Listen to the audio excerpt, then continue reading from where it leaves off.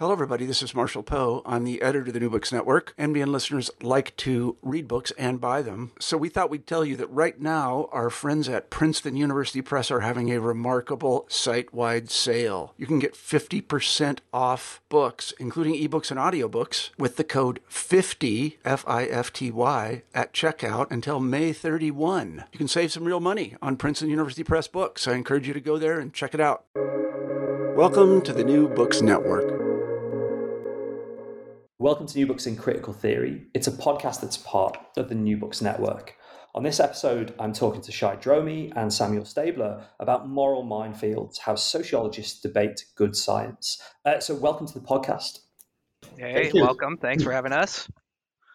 This is a fantastic book. It's incredibly interesting. I think it speaks directly to this moment we found ourselves, not just actually in sociology, but across the social sciences. And I think it's going to be quite important, actually, not just in the States, where you've drawn lots of your examples from, but also actually more globally for sociology and social science. And I guess the place to start with the book is, the obvious question is like, why have you written it? But I'm really interested in, why have you written a book about morality and sociology kind of right now? Why at this moment? Yeah, great question. And yeah, thanks again for having us on, Dave. Yeah. So it's interesting you bring up this cross-Atlantic kind of connection, because in part the book took shape actually like on an engagement. One of our advisors was working hard on trying to bring critical realism to America. And so in some ways the book was like, somewhat inspired by that. But, the broader, kind of more obvious answers are that, increasingly sociologists talk about their work as justice oriented. So in America, right, there have been these presidential addresses at the ASA by Alden Morris and Mary Romero and others that call for sociology to be explicitly political or activist in its orientation. And yeah, across the pond, you see this, I think, with a lot of the critical realism debates, but also some of the other debates about, just kind of morality and social science more broadly. And then, this has led to and kind of was shaped, I think, also by me and Shai in grad school, right? Which was, this question of, what kind of discipline is sociology going to be? What kind of sociologists are we going to be? I think you were saying before we got on, like the book seems very collaborative, and it is. It's a long format kind of discussion between me and Shai about what is this thing that we are now committing our lives to. And then I think last, that there were these huge public-facing controversies which kept kind of wrangling the discipline and, kind of wrangle the discipline over and over again. So people would have these debates. It would become very clear that, on the right, there would be this whole debate about how social science has lost its bias. And on the left, there would be all these arguments about how social science needs to be even more political, that, these are kind of proof that the social sciences have political impact and therefore need to be taken seriously. And our book, and I think the project was really stemmed from this idea that, good social science is somehow a balance. It's somehow combining these different elements so that, your work speaks both publicly and scientifically, that it is both valid and true and morally worthy. I don't know, Shai, what do you say? No, I agree.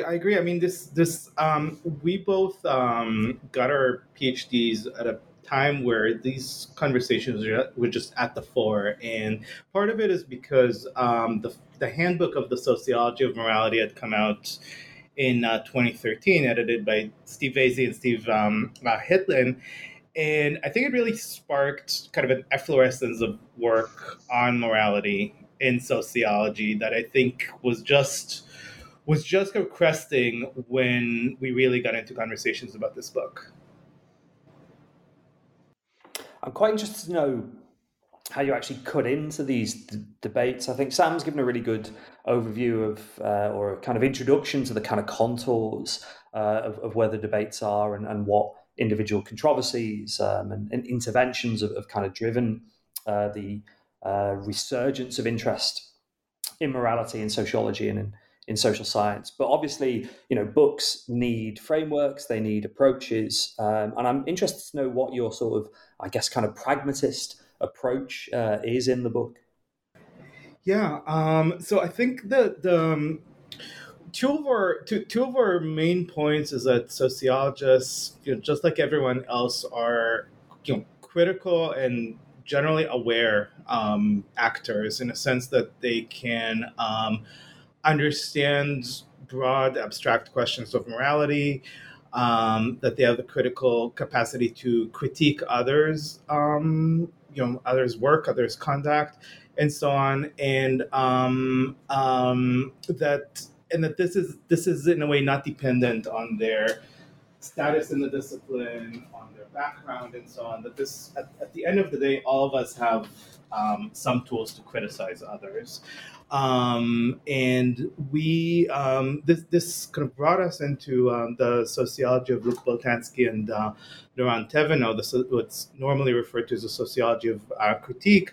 As well as to cultural sociology that Michel Amont and Jeff Alexander exemplify, that really emphasizes creativity and action in thinking through conundrums about what's good to do, what's right to do, and so on. And our approach has been to really follow sociologists' meta commentary. They're a commentary about why are we doing the research that we're doing, and then see what sort of moral logics they use. How do they justify what they're doing as contributing, to sociology, but also to society, and what sort of cultural tools they develop in the process. I'm interested to know, I guess, and we're going to come on to these individual, what would we call them, like kind of case studies of different bits of sociology, different controversies, different subfields, but also, as you've kind of outlined, the sense that sociologists have particular frameworks, approaches, orientations, comes through really strongly at the start of the book when you talk about moral repertoires. And you've got various kind of examples of different moral repertoires that sociologists might use. And maybe I'll come to you on this, Sam. I'm interested to know, I guess, both some examples of them, but also where this idea of a moral repertoire kind of extends or fits in to what Shai was saying about the kind of pragmatist Boltanski Thévenot. Yeah. So the moral repertoire language we draw a lot from Michel Amont's work, right, who builds on this broader notion of kind of culture and repertoires as a means of thinking about culture. So Lamont calls repertoires kind of the supply side of culture, right? They provide individuals with certain logics, certain codes, certain terms, certain ways of behaving that allow to individuals to act in a culturally kind of meaningful way. And so, for our purposes, when we think about, what is a moral repertoire and what are these repertoires, they are the situations that we kind of agree on as cultural actors are valid as moral causes. And I think one of the key points of our book is that the moral repertoires are not, we don't claim to opine or judge on whether the work that people claim is moral actually is moral. We're much more interested in actually how people claim what they're doing is moral and whether or not other people find ways to challenge them or say it's worthwhile. So, we can imagine, I think of a friend of mine who teaches environmental sociology was telling me the class had been going well, and had been going so well that the students were now arguing with each other over who had the more ecologically friendly water bottle. Right. and what I would tell you is that they had learned a new set of moral repertoires about what water bottles are good and why they're good, and learning to apply them in sort of new ways. Now, whether any of these kids are morally superior, I mean, I doubt it, right? Like they're just kind of applying these new moral rhetorics in a way that's sociologically worth noticing. And Shai and I think are try to remain very agnostic about whether or not what people say is good and the good of their research actually is good, as much as to say, this is a core part of how sociologists talk to one another. And that when you talk to sociologists about what they do, it's almost taken for granted that if you study inequality, you want inequality to go away. That if you study, social erasure, that what you want to do is bring those erased people back into the conversation. That the way we do sociology and talk about sociology, besides all the arguments we have about standard errors and methodological technology and big data and all that other stuff, involves some very core moral commitments. And Shai and I ironically found as graduate students that senior faculty often didn't consider it this way. So we once emailed a demographer to be on an early panel related to this topic. And they wrote back and they said, no, thank you. I thought this email was about mortality, not morality. I don't feel myself to be an expert in morality in any way. I am an expert in mortality. And that was kind of it. And I was like, how can you not think about mortality, death, as a moral issue, as an issue with moral force? And so part of the early way we talked about the book was trying to get these repertoires more out in the open, more obvious, more clear kind of. And so that's why we focus, like Shai said, on meta commentary, scholars talking about their research, right? Because this is one of the few times they kind of openly discuss, why is this a worthwhile activity? And when you study society, you're supposed to say you're going to help society, right? That's the goal. And I will just, I will just add that one of the retorts that we've gotten at various points is like, oh, that's all fair, that's all nice, but I actually just want to do facts. I just want to do value neutral sociology, and for us that is also a moral repertoire, right? Because and we're following up on decades of feminist theorizing on this, right? Donna Haraway, Dorothy Smith, right, who showed us that actually saying, I'm just objective or I just want to do facts is itself a value-laden statement, right? So one of the things that we want to bring to light is that that's also, we're not saying that people are less objective or more objective, but we're saying that they're using objectivity in debates as a moral repertoire on its own. And it's really great, actually, and just picking up on that point of, all positions have some element of moral repertoire in them. The book, I think, really brings to life, partly because you really get the sense that, you two have kind of lived the experience of these moral repertoires, on panels, on conferences, on, I guess, the sort of the sharp end of reviews coming back on papers and stuff like this. But you do get the sense from the book of these are not abstract theorizations. There are, examples of precisely the kind of language you would expect to see from, say, a reviewer or someone at a conference, drawing on one of these moral repertoires. And I think the way, to kind of make these things concrete for the listeners is to dip into the various examples that the book has got. You talk quite early on about debates and controversies in the sociology of religion.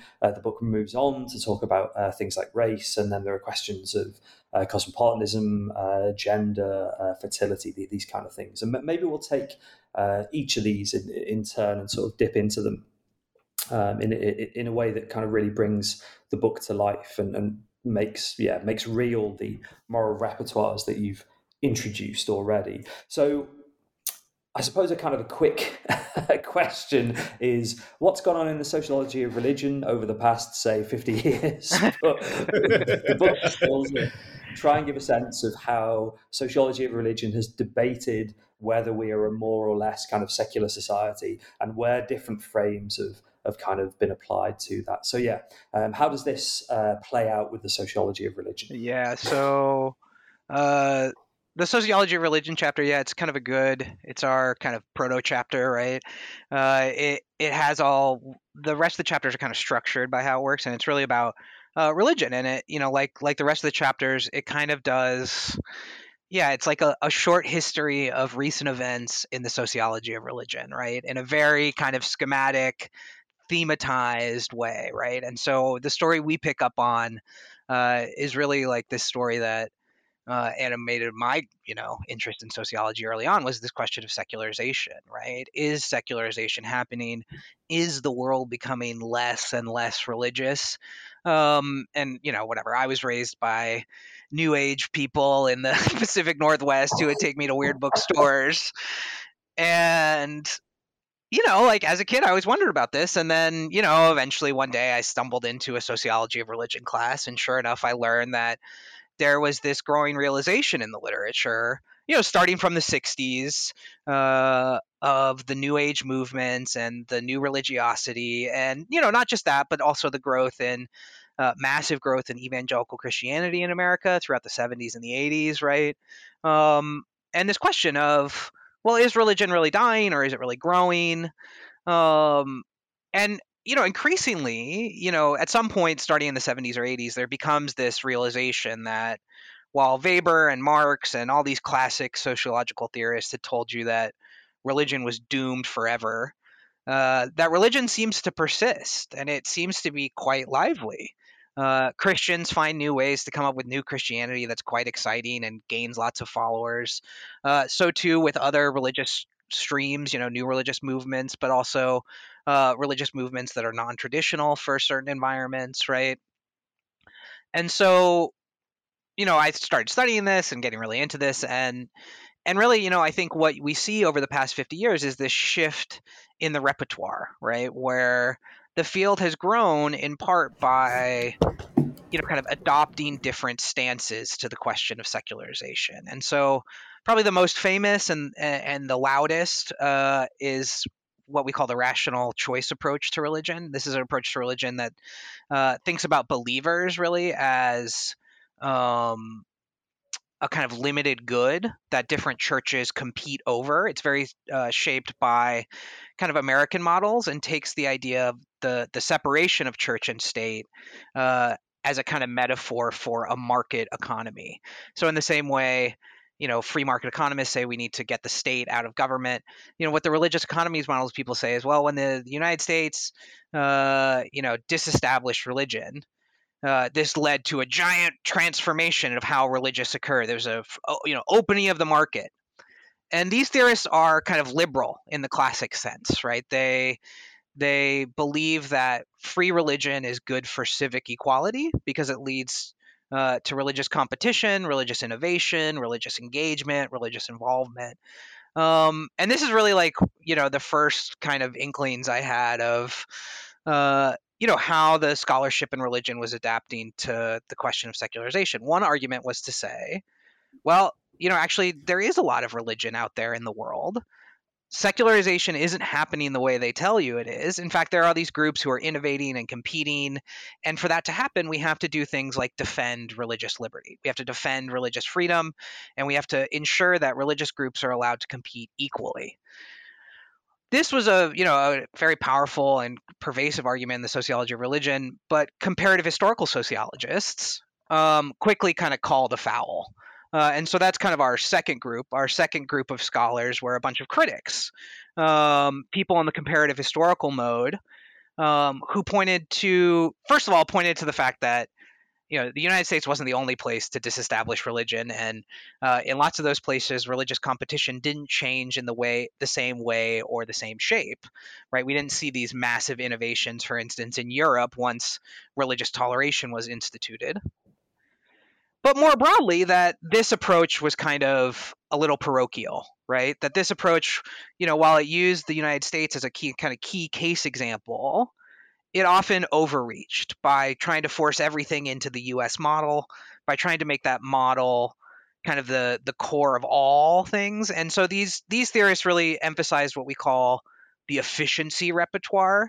This kind of stands in some ways for what we think of as kind of the scientific repertoire, right? They kind of said, well, you need to think about all the possible cases. You need to include all the possible cases. So we can't just talk about religious regulation and its effect on religious change and religious innovation by looking at the US. We have to look at all the countries across all time and all space. And that conversation really kind of dug its heels in, to the point where, there's just these like long-standing debates in the sociology of religion between, these kind of civic-minded liberals who are interested in the rational choice model and these kind of scientifically oriented comparative historical sociologists who said, no, what we need to do is be comparing religious models in a way that allows us to understand change in a new way. And really, like when Shai and I both started, because we both work on religion, when we started working on religion, this kind of third era sort of had started to take fold. And so we kind of describe this in the book as what we call the marketability repertoire. A whole generation of theorists kind of started saying, is religion here to stay or not, is a question that we've dug into the ground. We can't get further on this question without thinking about new and more interesting ways of talking about religion. So one of these avenues was the lived religion approach, which was, really strong amongst ethnographers and cultural sociologists. And so Shai and I were both kind of tuned into that. But we also saw this in a shift in, like, some of these rational choice modelers, for instance, started speaking openly and explicitly about the need to clearly define religion in the hopes of acquiring research funding and attention. And so we see, kind of whole new streams in the sociology of religion emerge. The sociology of religious nationalism has become, quite a cottage industry in recent years. And in part, that's because people have kind of said, those researchers specifically said, the field of sociology of religion doesn't need to be oriented around this question of, is religion here to stay or is it going? But rather, what religion do we have now, and what does that mean for our society? And so, that's kind of the first glance you get. And what Shai and I kind of tell you is that each one of these maneuvers, each one of these waves is exemplary of a different kind of maneuver. So the rational choice people kind of said, you were told secularization, but that's all a lie. We need to get rid of that. We call that delegitimization, right? Where one theory is destroyed in the name of another. Then we'd say the efficiency people who come next, these are reformers. They say, well, the harsh critics are pretty good, but they need to kind of get, kind of understand that the world's bigger than just their criticism. And the last group of people we call reconstitutionalists. They take fields that are diametrically opposed, where it seems like we've hit some sort of dead end, and find a new morality that says we can research this stuff for a different reason. In this case, that it brings research funds, that it's of interest to people outside of our parochial field, right? And each one of these we try to explore in different chapters with different case studies, but this one kind of serves as our first kind of foray into it. And as with the rest of the chapters, many of these are kind of highly stylized, but the point is to highlight that there's clear and open discussion during things like annual meetings, paper topics, paper sessions, annual review articles, where people say, this is what the field should be doing, and this is how it contributes to a good society, right? One wave says, we are sociologists of religion. The way we contribute to the good society is by promoting religious freedom and creating information and knowledge about that and its effects on religious change. The next group says, no. Good sociology of religion helps a society by producing facts that are efficient, that are comparative, that are clearly organized, that are highly rigorous and scientific. And the last group says, no.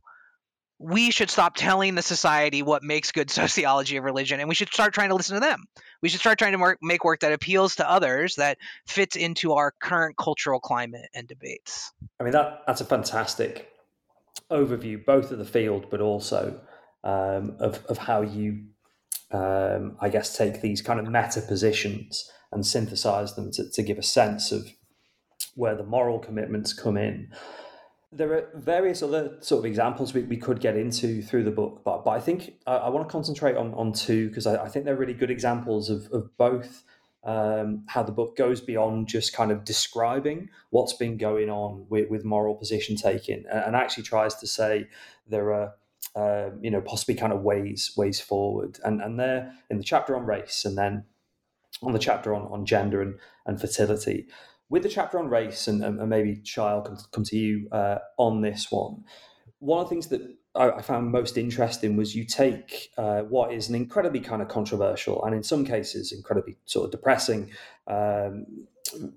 field or subfield thinking about racial inequalities, and try and say how that field has really actually given rise to kind of new forms of solidarity as a result of the kind of moral positions, but also the critique of some of the kind of big names in that field. And I'm interested to know precisely about that kind of sense of how solidarity gets built out of controversies and how I guess kind of moral repertoires can really move a field forward and possibly create something kind of positive from controversial positions.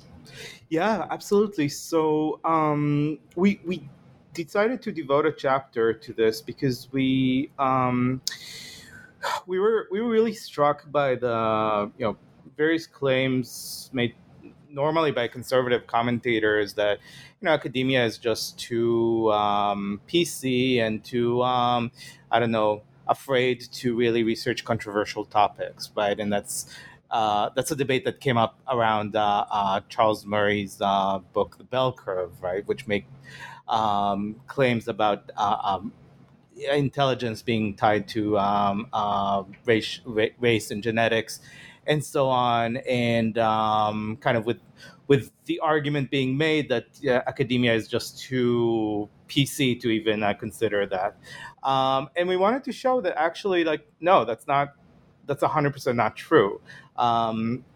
That academia does develop areas that we refer to as no-go zones, right? Areas where there's heightened sensitivities, where certain research practices are deemed particularly harmful and like in a way excluded from the discipline. But that doesn't mean that we don't do research on controversial topics, such as the race and genetics, or the culture of poverty. Various studies, right? Studies that have traditionally been very controversial due to kind of blaming the victim, blaming poor people for, in a way, being poor. But what we're trying to show is that scholars have engaged in very nuanced ways about thinking about, okay, what is the moral harm in accepting assumptions about, let's say, the culture of underserved communities, kind of promoting poverty. What are the moral harms, and what are ways in which we can conduct research on those topics in an acceptable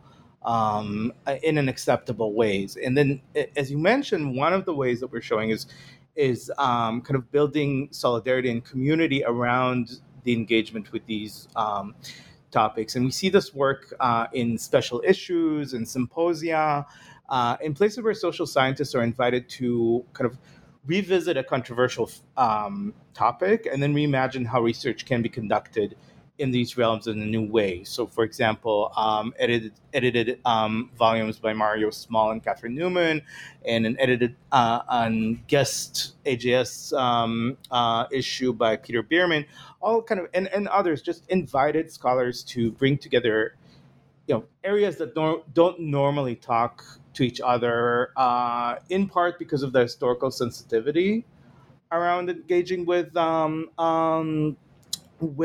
these topics, and really trying to figure out, so what are ways to advance in this field? What are ways to devise research on underserved communities that looks at that obviously like engages with cultural questions, but at the same time does not reduce the poverty to simply a cultural phenomenon. So, for example, work like Fred Ware's research on payday loans, right, which helps us kind of understand how racialized communities negotiate their socioeconomic hardships without making the mistake of seeing the culture their poverty emerging from their culture, and others. So these are some of the examples of attempts to kind of rethink and bring together areas in a new way to kind of address a topic that, yes, has has been very sensitive, but at the same time can be explored in new ways that actually that actually not only not only circumvent the moral problem, but actually help resolve the real world issues that they address. I mean, part of what you described there, this comes up more explicitly later in the book, is the idea of the kind of reconstitution of a field or an area of study. And Sam, maybe you can talk me through this, but the example you've got is debates over fertility and its relationship to work choices, to gender, and I guess kind of more broadly actually to various sort of moral positions related to things like choices to start families, choices to go to work, this kind of thing. And the reconstitution of a field, I was sort of taken with that term, partially because it's one of the sort of formal terms you use, but it also struck me that in some ways many of the chapters are talking about attempts to kind of almost refound areas of study, and the discussion of gender, fertility, and work is an example of maybe where this reconstitution has been, I suppose, kind of successful. So what's the sort of the story there, Sam? Yeah, so when we talk about reconstitution, I mean, I think you're right to pick up, kind of the larger theme, and this is something hopefully we'll talk about a little bit later, is, this question of pluralism, right? We all have these different values of how we do social science, and then, there are these different moves to, kind of refound or reform or challenge the existing moral frameworks of what we do. And reconstitution, these are these efforts where there's usually a deadlock situation, kind of two morally opposed arguments are stuck, and somebody comes along, some group of researchers usually, and finds a new way of thinking about how do we proceed going forward. And so we focus on the field of demographic research, and particularly its shift over the past 50 to 100 years or so. And we focus on two different kinds of questions. So one is about breastfeeding outcomes and the history of breastfeeding research. If you're interested in that, you should check it out in the book. What I'll talk to you about a little bit is these questions about fertility intention. So one of the things demographic research does early on in the 20th century is start asking questions about how many children you intend to have over the course of your lifetime. And this is seen as a new way of thinking about culture and demographic measurement, right? Up until, starting with Malthus, like the main kind of moral metaphor for demography is the human as beast in some ways, right? And starting in the turn of the 20th century, partially, because of the changing cultural climate, the Sangerites and the birth control movement is on the rise. We start seeing questions about, how many kids do you actually want to have? How will you control your fertility? And, Shai and I kind of spend this, part of this chapter tracing how these questions get understood over time. So the first wave of implementation of these questions is in a study called the Indianapolis study, which kind of thinks about the question as a question of demographic prediction and control. How good of a measure is it when I ask you how many kids do you want to have? Can you actually predict that number of kids? And the first thing that these scholars do really is try to validate the measure. So they try to prove that there are situations where mothers can successfully say, I want to have 3 kids, and I do have 3 kids. And in part, they're thinking about these questions about demographic transition. Is the birth rate slowing? How can we understand that? But in part, they're also trying to validate a new scientific measure. And so really interestingly, one of the things we find is that the first study is actually limited to upper middle class white women, specifically because they want to hit statistical significance, because they want to prove that the measure is worthwhile. So they want a demographic composition that varies as little as possible, right? And that's a kind of weird way of thinking about scientific objectivity. But that, of course, is what we try to show, is that in this early period, gaps between what you intend, how many children you intend to have, and how many children you actually have, what the demographers call achieved fertility, that gap between your intended fertility and your achieved fertility, at first it's seen as an error. something that science has to find a way to minimize or reduce or control, right? And, the measure is always imperfect because you can't properly predict how many, most of us can't even properly predict what kind of housing we'll live in the future, right? Let alone how many children we'll have.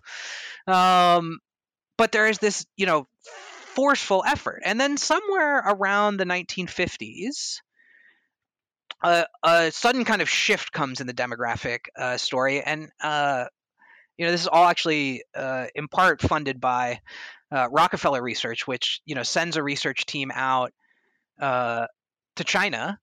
And out there, all these researchers find these mothers who want birth control, but they don't want birth control to limit their family on smaller than cultural numbers, but just to what is the culturally accepted number. So a big family in these communities is 3 children. Mothers don't want birth control so that they can have 1 child. They want birth control so that they can have 3 instead of 5. And for various reasons, this becomes a kind of signal moment in the demography literature in which people start to recognize that the gap between intentions and outcomes, or intentions and achieved fertility, is actually shaped by access to birth control. And throughout the 60s and the 70s and the 80s, as people increasingly are documenting in a large secondary historical literature on fertility control development, the UN, the federal government, huge expenditures are outlaid to both study and promote birth control globally as a means of understanding population dynamics, right? And demographers kind of cast themselves as the natural experts on fertility control and fertility control technologies. And, the PAA becomes a center place for all these nonprofits that are working on fertility control globally. And the whole field becomes centered on this idea that no. The gap between intentions and outcomes is not about how good our science is. It's about how involved we are in policy. Because when we're involved in policy, we can help make that gap shrink. We can help give women control over the number of births they have by promoting policy, notably like in what they call the global south, that promotes birth control and new forms of birth control. This generation invents the IUD in the hopes of creating a systematic and stable form of birth control that will help women take control over their reproductive lives. Now, in the 70s and the 80s, this literature again comes under these two kind of fields become kind of opposed, right? There's kind of one side of the literature that says what we need is better measures of fertility intentions, and that will give us a better sense of, how to measure this thing, and we can make that measure stronger. And there's a kind of another group of people saying, no, we need more government funding so that we can support actual fertility control measures like the promotion of birth control. And these two are kind of warring, and it seems like there's sort of no way out until a third group arrives that kind of argues very centrally what we need to take into account are local meanings and local attitudes. And this is partially spurred by the activism of women's health advocates like Bella Abzug, who go to the UN and at these UN meetings on population control and population development say things like, asking how to control population without asking the mothers themselves is like an insane activity. They publish these articles, these ads in the New York Times of mothers, and it says, who better to understand population control across the world than the mothers who are having the children themselves, right? And this helps launch a whole nother wave that we see up until today, where the fertility literature and the demographic literature on the family is now really centered on how do women understand their fertility choices, their fertility intentions, their birth control options, and how do those local meanings help us to gain a better sense of what actual population policies are worthwhile and which ones are not.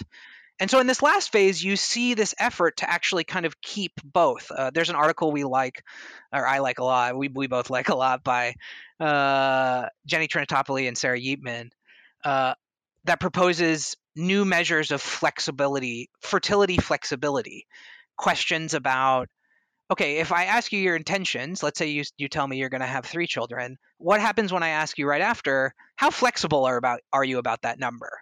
And it turns out people are really good at telling you whether or not they think they're going to have the number they predict.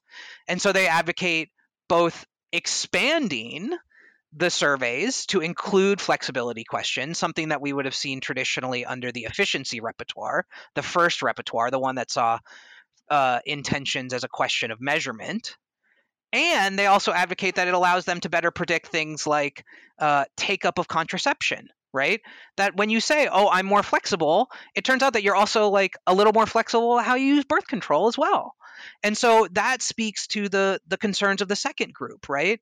But now it's all kind of reconstituted, reorganized around this new question of what does fertility control mean to mothers? How do mothers experience it? And how can we use that to help further these existing goals of, kind of policy, informed demographic policy about population at the global level and demography as a quality science, right? And so we say the field has been reconstituted, it's been rebuilt.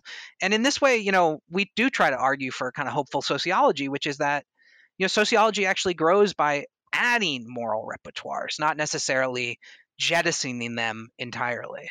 One of the things you mentioned just as you were talking about that case study was, people should read the book. And I think we've got, a couple of really good in-depth and detailed examples from you both. But I really want to stress, the book is really rich and there are, kind of numerous examples. There's a lot of stuff about cosmopolitanism we've not sort of, talked about or touched on, but even in the case studies we've talked about, there's a lot going on in the book, in addition to what we've had a chance to kind of highlight and showcase in this podcast. To wrap up, I'm quite interested, maybe I'll come to you, Shai, for the last word.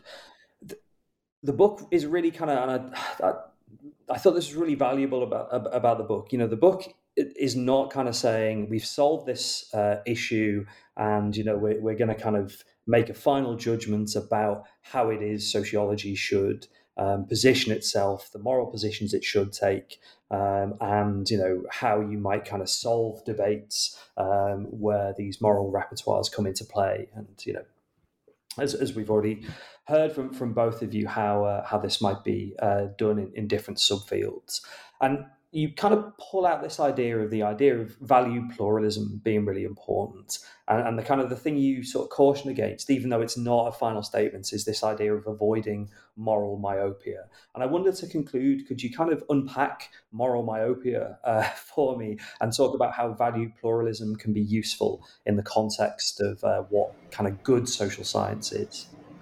Yeah, so as you say, we're absolutely not making a judgment about which moral repertoires are best. What should sociologists kind of adopt as their moral compass? But we are cautioning against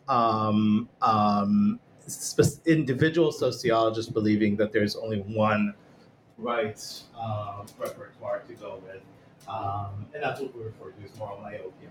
Right, in a sense, thinking, I'm just going to focus on this one kind of way of evaluating sociology, right? Just the facts, just based on the facts, or just based on the civic contribution, and anything else is invalid. And the reason we draw on Isaiah Berlin's notion of value pluralism is because that notion provides us with a view of a society that actually celebrates multiple ways of evaluating what is worthy, what is moral, without falling either into the side of everything goes,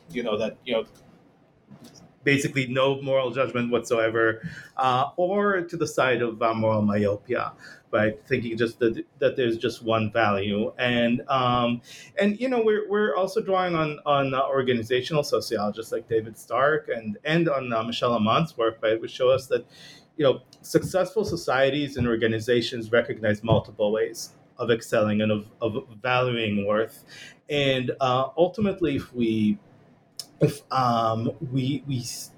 develop a culture of valuing multiplicity, we will all be better off as a scientific field.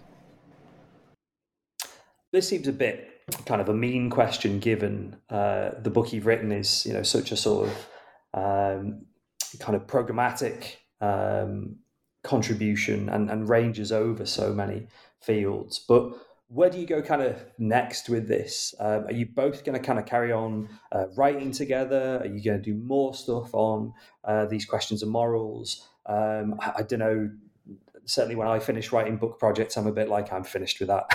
Thank you. And I'll do something else entirely different. So yeah, maybe we'll continue with you, Shai, and come to Sam after that. But yeah, what are you doing sort of as your next project following this book? Yeah, so I have a second archival project which kind of asks similar questions about student controversies, like the campus controversies, and how they historically change in terms of the types of like claims for justice that are being promoted.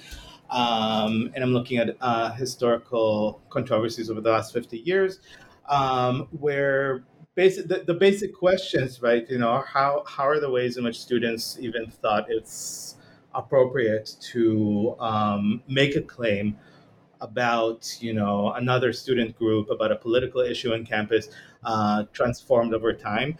And Sam and I are continuing to collaborate. We have a project on the sociological canon and controversies over that, and several additional projects. Sam, I don't know if you want to. Yeah. elaborate. I mean, so yeah, Shai and I, I think Shai and I have talked about this before, which is that this project's a little bit long term for both of us. We're kind of stuck together now. In part because, I think a large part of the book is that if we could just get people talking more and more about what's moral about what they do, and we could think about that as central to what it is we do, that we could build something usable in terms of not a program that we design for sociology, but we can have discussions about what is this sociology activity. We'd be better suited and more prepared for, kind of discipline-wide discussions about what it is we're up to and why we are organized and do the things we do. And so, I kind of think about the book, and then, yeah, Shai and I are going to write about the canon to think through about this problem more. And so, we'll keep organizing sessions and doing silly things to promote that. And then beyond that, I will be returning to and finishing up my dissertation work on Puritanism in New England. So I'm super interested in how the Puritans claim to be new Israelites, and I study that in great detail. So that's like, to finish up that project, I'm working on a book for that, trying to get that done. And then as that gets going, I'm starting a new project on a more modern variant of the same phenomenon, the Black Hebrew Israelites. And so I'll be trying to do ethnographic fieldwork here in New York with them as time goes on.